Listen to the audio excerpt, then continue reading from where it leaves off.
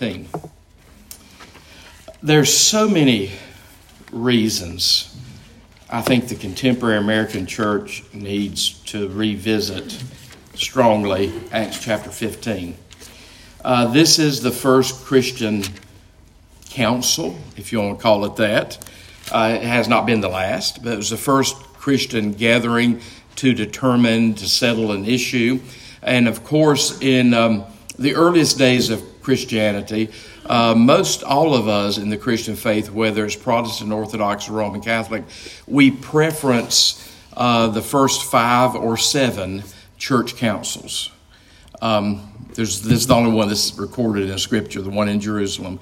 But of course, the ones that you may know about are like the Council of Nicaea that produced the Nicene Creed, 325, and then right after that, 381, the Council of Chalcedon, which both Council of Nicaea and the Council of Chalcedon produced creeds, but those two councils worked on the person and the work of Jesus Christ. So we have this history. That's kind of the way the Christian community, particularly in our earliest days, made decisions. The leadership came together and they prayerfully discerned their way to the answers that they needed. We call that theologically, and I don't really hear this much outside of Methodist circles. By the way, we don't do it well. Some other people do it better than we do, and they call it different things. But at least I do hear, at least in my Methodist circles, because Wesley used this phrase, Christian conferencing as a means of grace, like Holy Communion, reading Scripture, fasting, prayer, Christian conferencing. Christian conferencing can be a means of grace. Now, Christian conferencing can just be a sharing of people's ignorance. You got to be careful with Christian conferencing.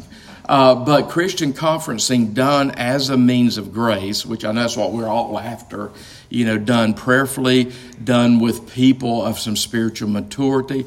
That's where you end up with the Council of Nicaea and the Nicene Creed, the Council of Chalcedon and the Chalcedonian Creed. So Christian conferencing is what we call it, can be a means of grace. And again, part of that, we see it happening here in the New Testament. You're going to see here this first Christian council. There was an issue. It was more of an issue in the city of Antioch. We keep talking about Antioch. Antioch, north of Jerusalem. That was the headquarters of Paul's missionary journeys. That's sort of where the center of the church shifted to after the persecution broke out after Stephen and the earliest Christians scattered out of Jerusalem. The next basic seat of Christian power was the city of Antioch in what we would call northern Syria. So what you see in the book of Acts, as a result of what Paul and Barnabas have been doing, and Peter, as a result of what the Holy Spirit's been doing, some issues arose. And those issues brought division to the church in Antioch. So what the people in Antioch do, Paul and Barnabas, they go to Jerusalem. They go really to headquarters. And they enter into a season of Christian conferencing. You'll see how it happens. You're going to get to watch it happening here in Acts 15. And they work themselves to a really important decision. So there's 2 basic reasons I wish the Christian community, particularly in the West and America and Western Europe, would revisit Acts 15, is both to relearn how Christian conferencing should be done, how Christian decision-making should be done. But also, I want you to notice the decision that came out of the Jerusalem Council, the Jerusalem Conference. Because particularly the decision that came out of the Jerusalem Conference, and it's in agreement, obviously, with the rest of the New Testament. It's obviously in agreement with what Paul goes forth to preach, and he does it strongly in places like 1 Corinthians, 2 Corinthians, in all of his letters really to a certain extent, but to a great extent in 1 Corinthians, 2 Corinthians. So the decision that they actually reach is worth our consideration, again, in the Western church. So look at the text, and you're going to see what the issue is. You're going to see how they resolve it, and you're going to see what the resolution is. So we'll spend 2 weeks in Acts 15. We're going to actually get through the conference this morning. And then in the second part of Acts 15 is when they distribute their decision to the wider Christian community. But watch what's going on and watch how they resolve it and watch what the resolution is. So chapter 15, verse 1. Again, the background of this is all of Paul's missionary journey. He's been going all around the Mediterranean world into Gentile pagan regions, even though he starts with Jewish community if he can. He's bringing a lot of pagans into this new way of being Jewish. He's bringing a lot of non-Jews into belief in Yeshua HaMashiach, Jesus the Messiah. So, and that's problematic. All these different people are bringing different ways of living into this new fellowship that originally is a Jewish movement. So they have to figure out, in a sense, well, the basic question is what is essential for salvation? But then another way of looking at what has caused the issue in Acts 15 is how Jewish do we have to be? How much of the Old Testament, how much of the law of Moses do we have to continue carrying over into the Christian faith? Again, I do point out we kept the Hebrew Bible. We kept the Old Testament. So we kept all of it, but from Acts 15 and then throughout the rest of Christian history, we know how we look at the Hebrew Bible. We know how we consider the law of Moses. We know how we consider the morality that the Jewish community proposed to the Gentile world. So Paul's been running around the world making converts to this new way of being Jewish who aren't coming out of the Jewish faith. And they are coming with some really unusual behavior for the Jewish community. So it is creating some tension. So chapter 15, verse 1. But some men came down from Judea, came down to Antioch, because we left Antioch at the end of chapter 14. That's where Paul and Barnabas had returned. But some men came down from Judea. Judea is the region around Jerusalem, and were teaching the brothers. Unless you are circumcised according to the custom of Moses, you cannot be saved. So these came down from Jerusalem, from Judea. These are the really, really, really Jewish people, but they're converts to this new way of being Jewish, believing in Jesus as Messiah. They've come down to the church in Antioch because the Antioch church is receiving a whole lot of Gentiles like us. And they're saying, unless you're circumcised, you can't be saved. Well, I don't need to tell you, Paul's brain exploded over that issue. Go read Galatians. That's the letter that's written probably during this time or soon thereafter. So again, that's why the basic issue here is what is necessary for salvation. Then, after you talk about what's necessary for salvation, you can talk about what is expedient or right for Christian living. So both issues get mixed in here, but yeah, you know how Paul would respond when these people came from headquarters who knew nothing but the Jewish faith. Then they received Jesus. They came down and said, you can't be saved unless you're circumcised. Verse 2. And after Paul and Barnabas had no small dissension, that's a really nice way of saying their brains exploded. After Paul and Barnabas had no small dissension and debate with them, division and debate has always been part of the Christian community. If you think otherwise, I got some land I'll sell you in the land of Oz. Debate and dissension has always been part of the Christian community. No small dissension and debate with them. Paul and Barnabas and some of the others were appointed to go up, you always have to go up, to Jerusalem, to the apostles and the elders about this question. So really go back to where it started. Go back to headquarters. Go back to the apostles. At this point, that's where most of them still are. Peter and Paul are running all around the world, but most of the apostles haven't scattered that far yet. They're still in Jerusalem. The brother of Jesus, James, is the head of the church in Jerusalem. So for a lot of reasons, it feels like headquarters. That's where it started. So when they have this debate in Antioch, they say, go down to Jerusalem, go to the apostles and the elders. The elders were those who led the house churches in Jerusalem about this question. Verse 3, so being sent out on their way by the church, there in Antioch, they passed through both Phoenicia and Samaria, so you can trace their steps, describing in detail the conversion of the Gentiles, and brought great joy to all the brothers. I think they were practicing their speeches that they were taking to Jerusalem. They told everybody as they went about how they'd been converting Gentiles. And they told everybody that in such a way that it brought great joy to everybody they told that to, both Jewish and non-Jewish people.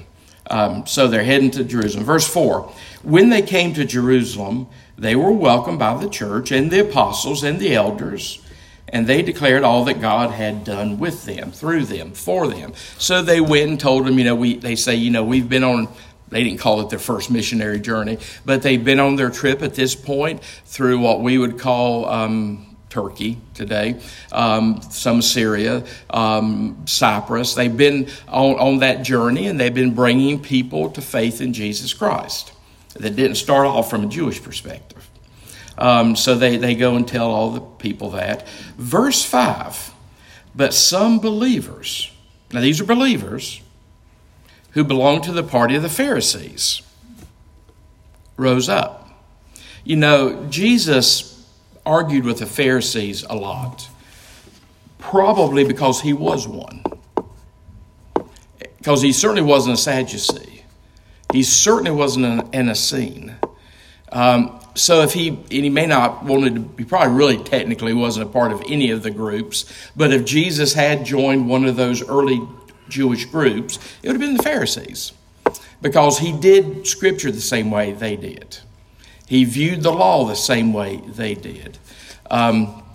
He viewed oral tradition the same way they did. So I know, because he's always fighting with the Pharisees, we just have this terrible image of Pharisees in the Christian community. If you were watching Jesus fight the Pharisees and you started fighting the Pharisees, Jesus would come to the defense of the Pharisees, I promise you. It's just like if you watch all the Republicans or all the Democrats debating on stage. If you're a person of the other party and you start attacking, they're going to side with each other. So what you're watching when Jesus and the Pharisees, when the Jews are debating each other in the New Testament, it is an inner family debate. Who do we fight with the strongest? People we know well.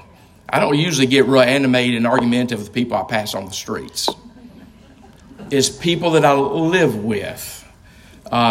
In some way you define family, whether it's church family or biological family. So, just be careful how you, I don't like Christian preaching that is anti-Jewish, anti-Semitic. I hope you know it'd be an anti-Semitic bad thing. Try not to do that. Some places where I hear anti-Semitic preaching is, when you look at text where Jesus is battling with his kinfolks, spiritual kinfolks, the Pharisees, and sometimes you just read that in a Christian context, and Christians want to boo. Well, that won't make Jesus happy. These Jews of different stripes were all part of Jesus' kin, which is why he fought with them so much. Which he had which is why he had strong arguments with them. So try not to be anti-Semitic when you deal with the different Jewish groups. They all debated with each other. And if you've even just seen the movie Yentl, you know that Jews love to debate and argue. So when you're watching them do that, go to Israel with me. You'll see some of them doing it. When you watch them do that, don't say, oh, they hate each other and they're totally opposite to each other. Well, no, they aren't. They really have a whole lot in common, but they just debate. They argue. By the way, Greece is the same way. When I hear Greeks and Greece talking to each other, I think they're arguing. But that's just their personality. They're passionate about stuff. So be careful when you watch inter-family debates. I learned in my first church, learned the hard way. You can talk about your mama. I can't talk about your mama. Because if I talk about your mama, it would not end well for me. So be careful when you're watching these debates in the New Testament, because they are inter-family debates. Just like you're seeing right here in Acts 15. So these are Pharisees who are Christian believers. But some believers who belong to the party of the Pharisees rose up and said, it is necessary to circumcise them and to order them to keep the law of Moses. Well, Paul's going to disagree. The Pharisees that were of the school of Hillel, which was the more open-minded school of Pharisees, will disagree with these Pharisees. These are very conservative Pharisees from Jerusalem. So they're debating about what is necessary and what's not.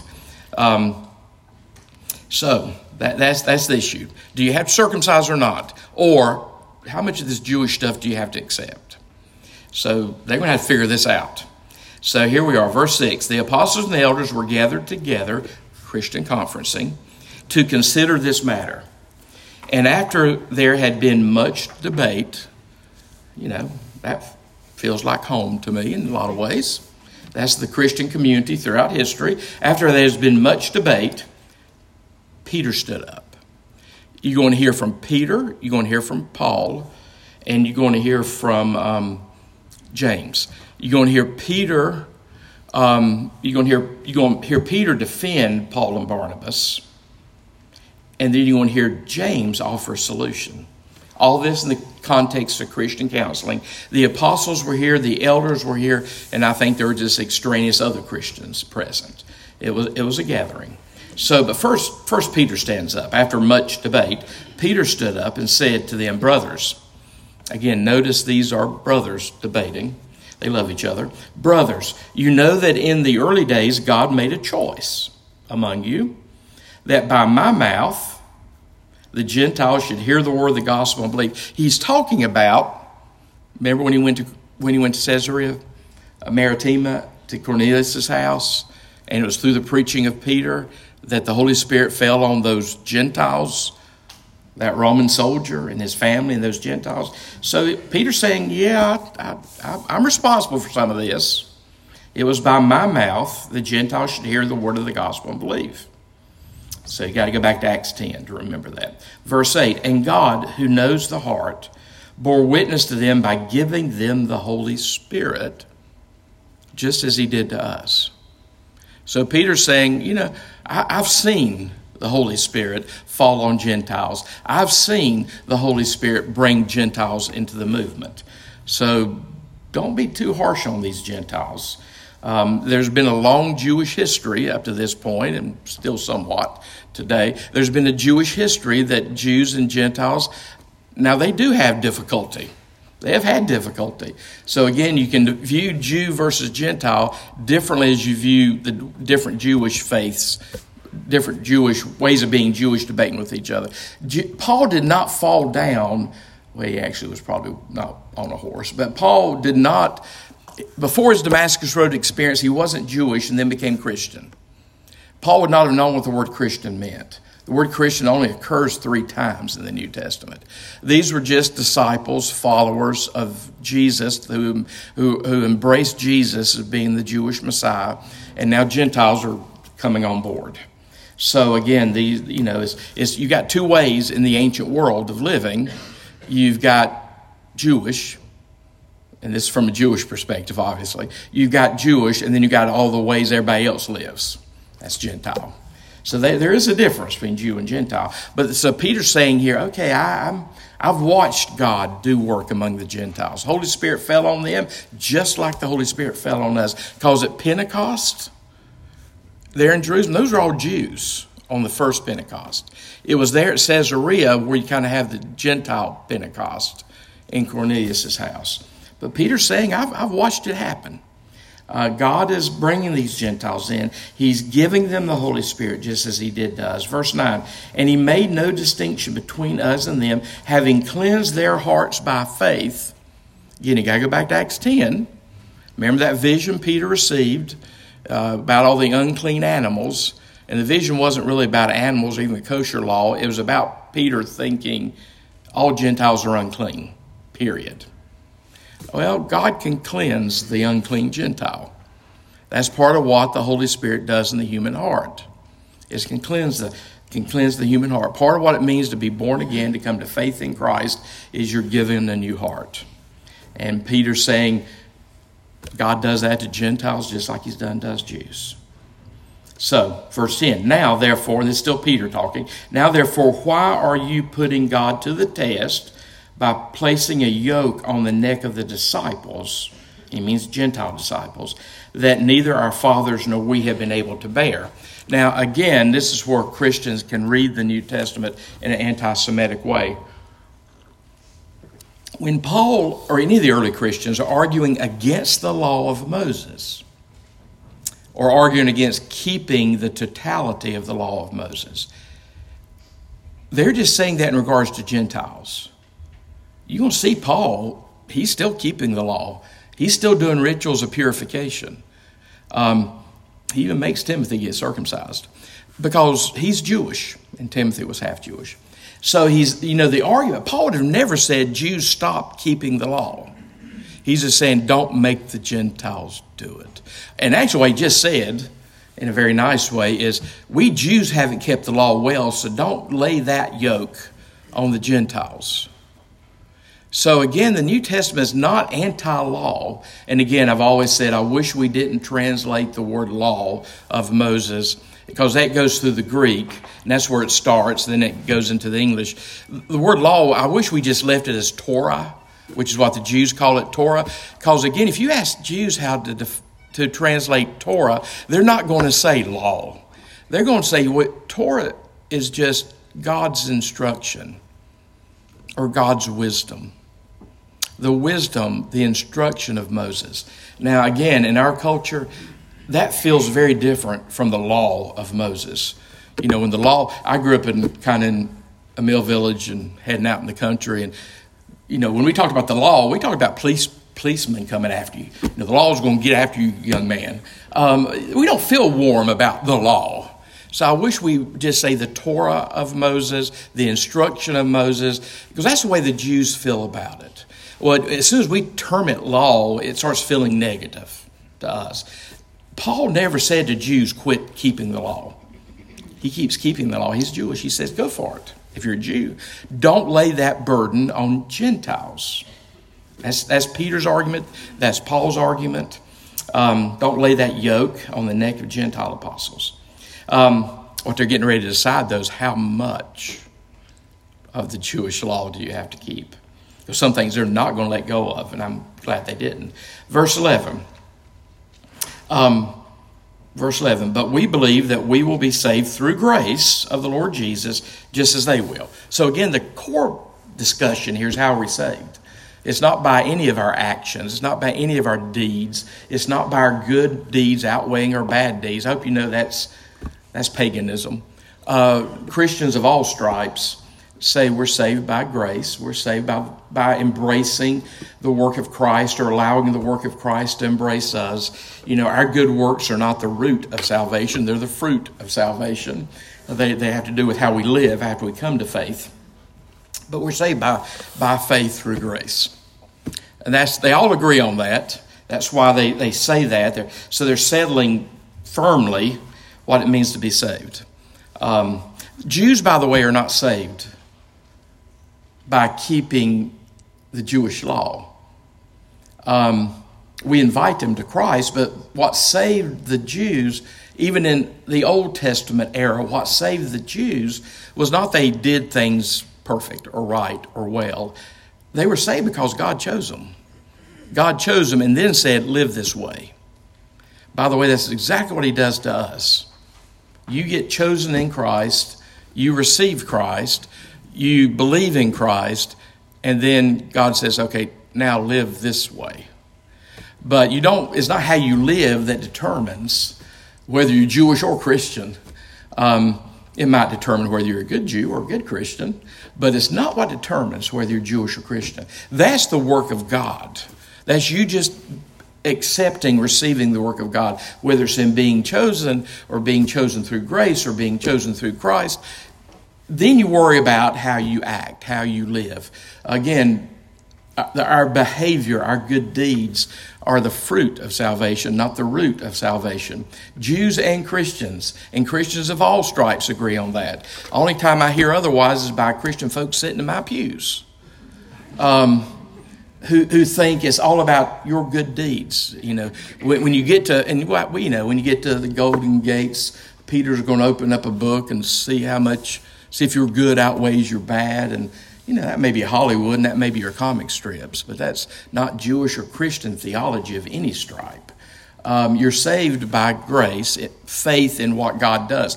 In the Jewish perspective, is faith in that you've been chosen by God. In the Christian perspective, is faith that you've been chosen by God through the work of Christ, and you accept that. Then you think about, well, how then should we live? How then should we live? So they have to talk first about how are we saved? Whether, what saves a human being? Through grace of the Lord Jesus. And he's saying, just as they will. He's saying that's for us coming out of the Jewish faith to Jesus. That's for us coming out of the Christian faith to Jesus. Well, I love the next verse. And all the assembly fell silent.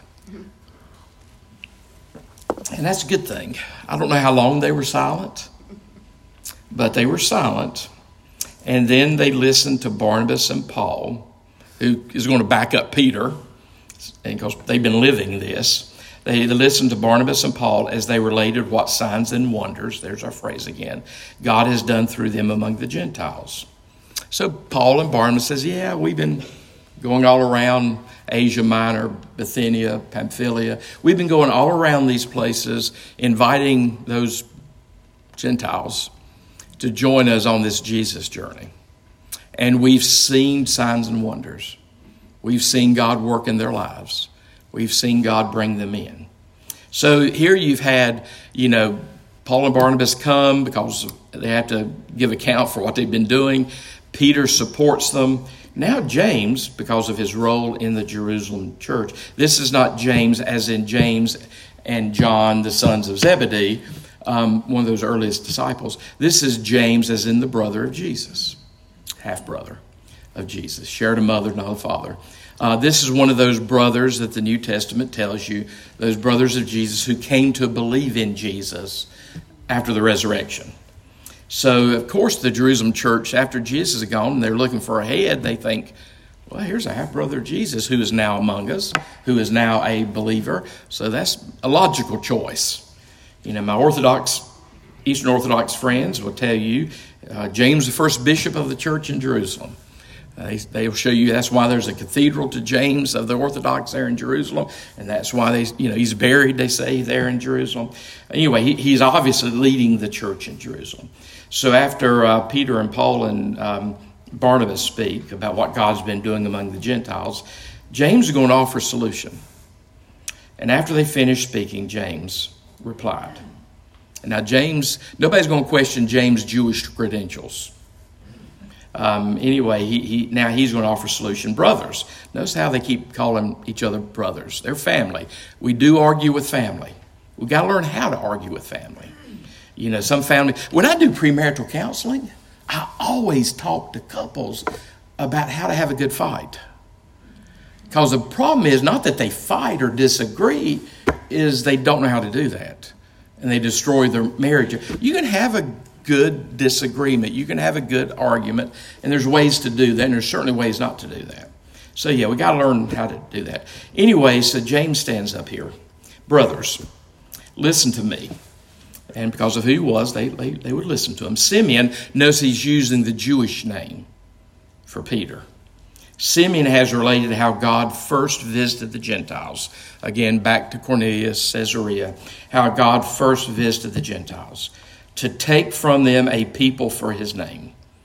And with this, the words of the prophets agree. Wish I could get some Methodist preachers to understand this. James is speaking, and James has a lot of authority here, but they're still not going to just listen to James. He has to bring Bible to bear. So he's going to give them a text that says these Gentiles coming into faith in the Jewish Messiah, This is the way God wanted it. This is the way God said it would be. This is in fulfillment of the Scriptures. This is what the Scriptures declared would happen. So at this point, and notice verse 15, and with this the words of the prophets, plural, agree. So he's kind of bringing all the prophets of the Hebrew Bible to bear. He's only going to quote one, just as it is written, and your study Bible should tell you that at this point he's quoting the book of Amos. So this is where he finds warrant for what's happening in the book of Amos. After this, I will return. This is God speaking through Amos. After this, I will return and rebuild the tent of David that has fallen. Do you remember that? I'm sure you've heard, I don't hear it as much now as I did a few years ago, the pop Christian song, The Days of Elijah.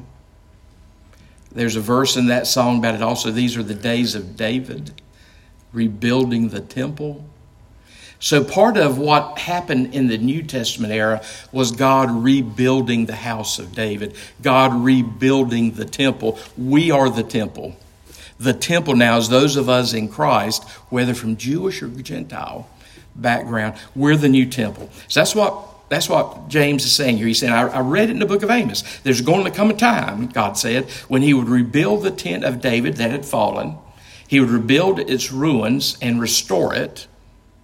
That's what's happening right now. The temple is being restored, not the one that is built in Jerusalem, but we are the temple. Paul declares that 3 times in the New Testament. We are the new temple because we are where the presence of God resides.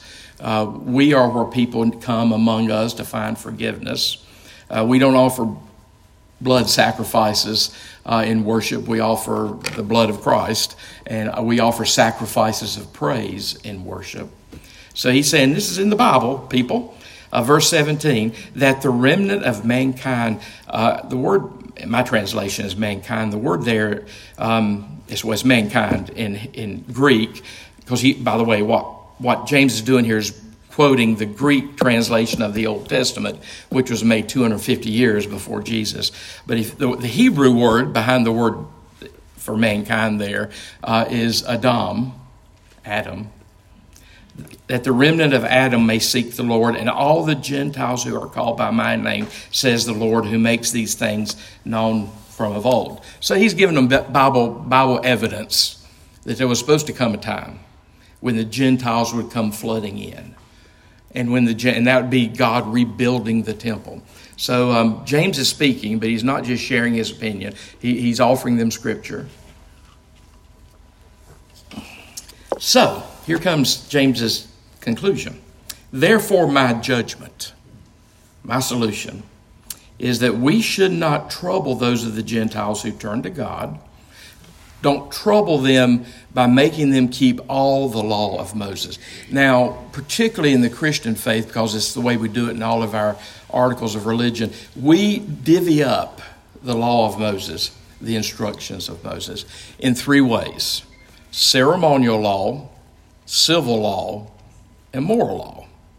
We get that from Paul, by the way. Go read Galatians, which he wrote during this period. The law of Moses, there's different kinds. There's 613 laws among the law of Moses. Some are moral, some are ceremonial, how you worship and that kind of stuff, and some are civil. So we have to decide, what do we do with those 613 laws?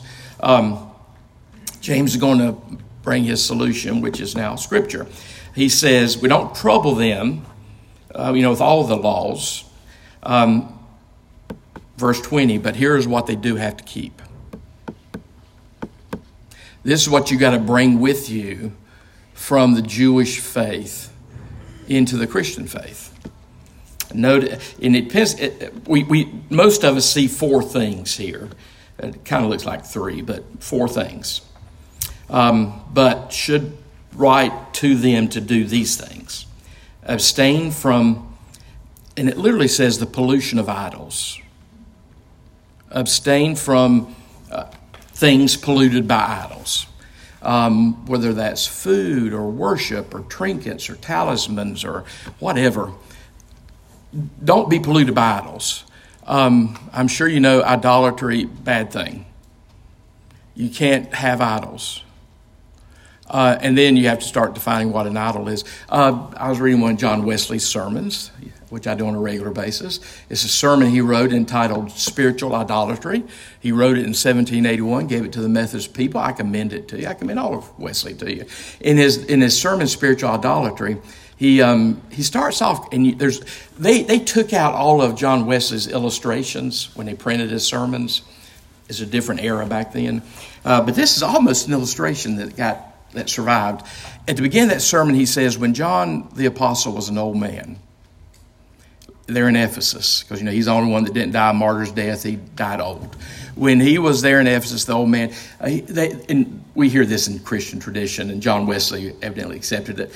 When he was old, they would carry him into the meeting there among the Christians in Ephesus, and he would say, "Beloved, love one another."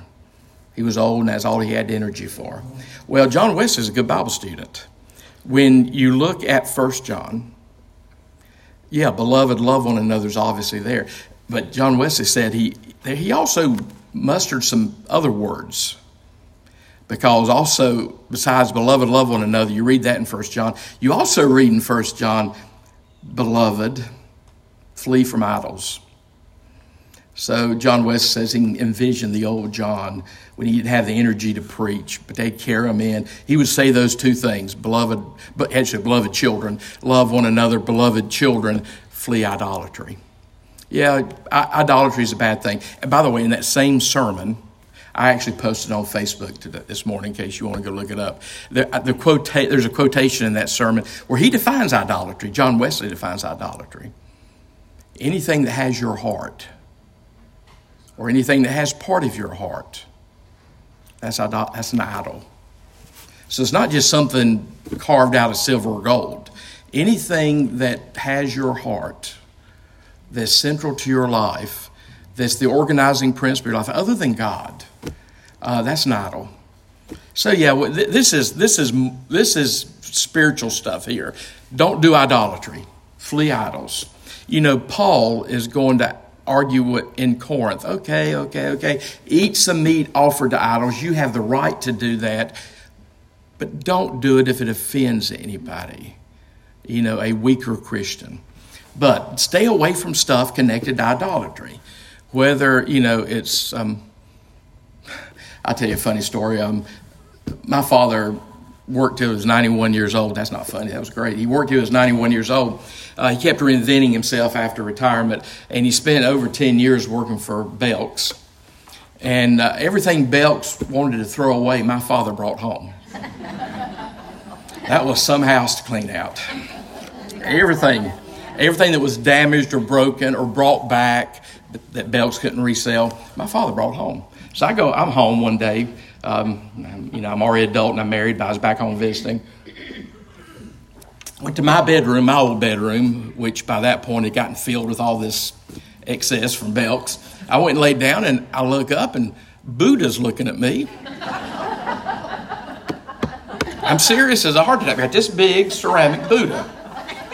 I just went to sleep. Next morning, I said, Dad, why is Buddha back there? Well, I knew the answer. Belk's had thrown it away. It was a pretty ceramic Buddha. It had been cracked, so my father brought it in. There was a Buddha in my bedroom. Well, I had an issue with Buddha. I did. I said, it's feeling a little bit like idolatry to me. So, but that's not as bad as putting money or power or sex or prestige in the center of your life. Now, those are more dangerous idols than a ceramic statue of Buddha. And I'm fond of Buddha. He said a lot of great things. But, so idolatry is not just a statue.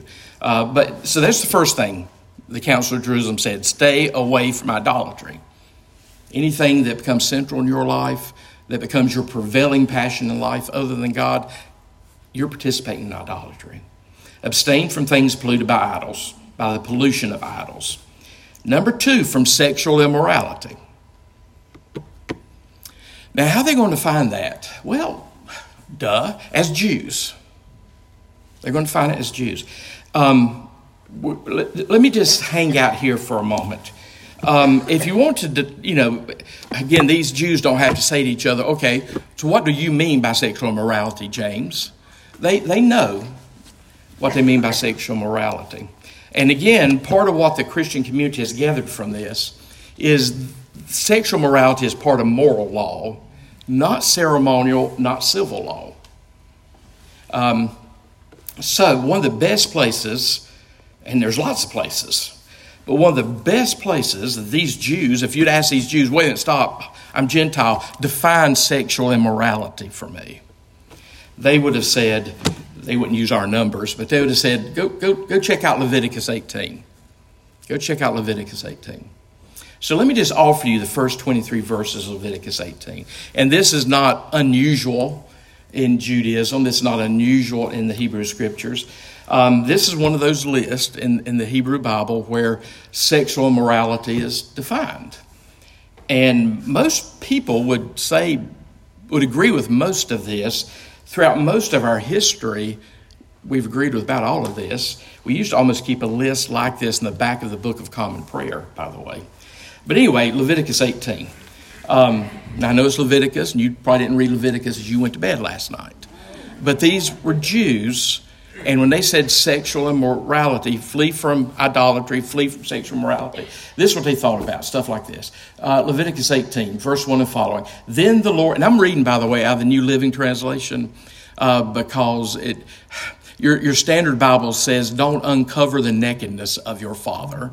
Well, you have to understand what they meant by uncover the nakedness, because it's just repeated. Uncover the nakedness, uncover the nakedness, uncover the nakedness. Well, the New Living Translation, which I am fond of, after you look at the more traditional translations, they just say, well, you'll hear how they say it. These are just sexual standards. Thus says the Lord to Moses, say this to your people, the Israelites, I, the Lord, am your God. So do not act like the people in Egypt, where you used to live, or like the people of Canaan, where I'm taking you, because there are lots of ways to do sexual morality and sexual immorality. If this was, 1,200 years later, they would say, or don't do it the way the Romans and the Greeks are doing it. Anyway, God's saying to Moses, tell your people, you don't do it like the Egyptians, don't do it like the Canaanites. You must not imitate their way of life. Verse 4, you must obey all my regulations and be careful to keep my laws, my instruction. For I, the Lord, am your God. If you obey my instruction and regulations, you will find life through them. I am the Lord. God didn't give these boundaries just to be a killjoy. He knew what would bring life. He didn't want them to participate and do it the way the Egyptians or the Canaanites did it. So here's his list. And most of this, I don't think most people would disagree with now. Begin at verse 6. You must never have sexual intercourse with a close relative, for I am the Lord. Do not violate your father by having sexual intercourse with your mother. She is your mother. You must never have intercourse with her. Do not have sexual intercourse with any of your father's wives, for this would violate your mother. Do not have sexual intercourse. Again, in standard translations, it keeps saying, don't uncover their nakedness. But do not have sexual intercourse with your sister or half-sister, whether she is your father's daughter or your mother's daughter, whether she is brought up in the same family or somewhere else. Do not have sexual intercourse with your granddaughter, whether your son's daughter or your daughter's daughter. That would violate you. Do not have sexual intercourse with the daughter of any of your father's wives. She is your half-sister. Do not have intercourse with your aunt, your father's sister, because she is your father's close relative. Do not have sexual intercourse with your aunt, your father's mother's sister, or your mother's sister, because she is your mother's close relative. Do not violate your uncle, your father's brother, by having sexual intercourse with his wife. She also is your aunt. Do not have sexual intercourse with your daughter-in-law. She is your son's wife. Do not have intercourse with your brother's wife. This would violate your brother. You weren't expecting this morning, were you? Let me just keep going. Do not have sexual intercourse with both a woman and her daughter, or marry both a woman and her granddaughter, whether her son's daughter or a daughter's daughter. They are close relatives, and to do this would be a horrible wickedness. Do not marry a woman and her sister, because they will be rivals. Polygamy, even though it was accepted and done, was never God's ideal. But if your wife dies, then it's all right, one at a time, then it's all right to marry her sister. Do not violate a woman by having sexual intercourse with her during her period of menstrual impurity. Do not defile yourself by having sexual intercourse with your neighbor's wife. That'll get you in trouble too. Do not give any of your children as a sacrifice to Moloch, the god Moloch. For you must not profane the name of your God. I am the Lord. For I am the Lord. Do not practice homosexuality. It is a detestable sin. A man must never defile himself by having sexual intercourse with an animal, and a woman must never present herself to a male animal in order to have intercourse with it. It is terrible perversion. Do not defile yourself in any of these ways, because this is how the people I am expelling from the promised land have defiled themselves. As a result, the entire land has been defiled, and he goes on. We love people that do all that stuff. We have family members, I hope maybe some of that more than others, but we have family members that do all that stuff. But that is the way the Jewish community, the early Christian community, would have defined sexual immorality. Those are just a list of things, and I think at least the vast, vast majority of that list, people would still hold to and say, these are the standards. Even if you find a reason you think to violate it, these are the standards. So when the early Christian community said, flee idolatry, flee sexual immorality, those Jews didn't have to say, well, let's define idolatry and sexual immorality a little more. It was clear to them. So those are the two things that are clearly moral laws. The next two things of these four things that the early Christian community said we have to keep. And by the way, keep reading the New Testament. Sexual immorality and idolatry are condemned throughout. Keep reading the rest of the New Testament. Then there's a couple things that's kind of interesting. After he talks about fleeing idols, fleeing sexual immorality, here's the next two. And from what has been strangled and from blood. So, bleed your meat and don't eat or drink blood.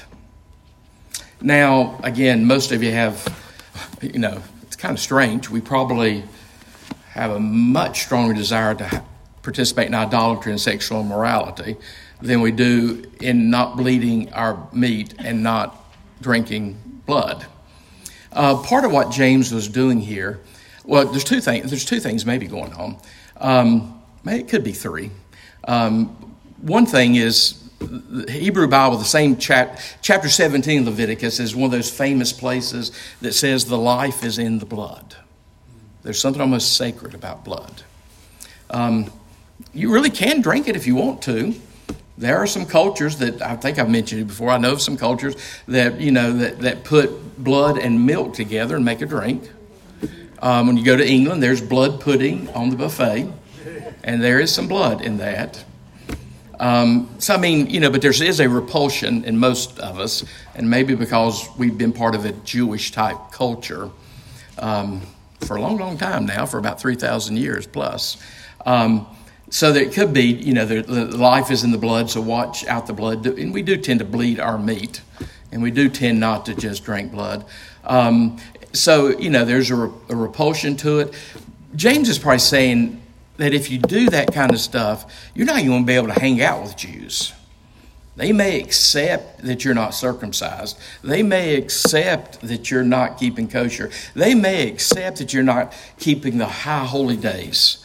But they have a hard time. They're not going to eat dinner with you. They might let you eat your pig, but they're not going to sit there and watch you drink blood. So some of this is just practical to keep a community together that's both Jewish and Gentile. Some of it may be theological understanding of blood. Now, St. John Chrysostom, who was an early church father, who most of us think over-allegorized this, just said, this means don't murder. I think that's over-allegorizing it, but I can live with that. But however you do this, these are the four things. These are the four things that the Jewish community said, that the Jewish community of Christians in our earliest days said, okay, when the Gentiles and the Jewish folks come together in Christ, these are the laws we have to observe. Flee idolatry, flee sexual immorality, and pay attention to this blood stuff. Now, we can wrap up. Verse 21 is where we're going to stop. For from ancient generations, Moses has, and this is where we're saying this thing about blood just for the sake of fellowship, because he does say next, for from ancient generations, Moses has had in every city even in High Point, in every city, those who proclaim him, for he is read every Sabbath in the synagogues. Part of what James is saying is there's Jews everywhere you go, not just in Jerusalem, not just in Judea.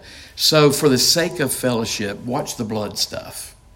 Again, I find that pretty easy, watching the blood stuff. I have no desire to drink or eat blood, and I can't even eat the steak some of you eat because I don't like seeing the runny stuff in it. But I think probably that's here because of the sake of us fellowshipping, Gentile Jewish fellowship. It may be more for that. So anyway, that's you see the issue. You see how they solved it in council or conference. You see that was James's solution. Well, let's look at the next verse, and we'll start here next week. Then it seemed good to the apostles and the elders with the whole church to accept this and go tell everybody else to do this. So that's what happens in the rest of chapter 15. You're going to see how they're going to disseminate this information, because this is what they disseminated to the rest of the Christian community, whether they were Jewish or Gentile. This is what they disseminated, came out of the Council of Jerusalem, came out of their Christian conferencing there. So next week we can finish up pretty quickly because you got the meat of it right here. The rest of it is just kind of the what comes about after this. So let's pray together. God, we're grateful for your word. We repent of the portions of your word that we have enjoyed ignoring. But Lord, help us to struggle with it. Help us to deal with it. Help us to live as both a people of grace and law, grace and truth. Help us to hold it together. Help us to hold our convictions, our standards, but still love and show unconditional kindness to all the people that we meet so that we can build a bridge to them across which Christ can cross. God, we thank you for the way your Spirit instructs your people, the way your Spirit guides your church. And we pray, God, that as people who are always in need of reform and revival, that you will do that for us. We ask these things in the name of Jesus. Amen.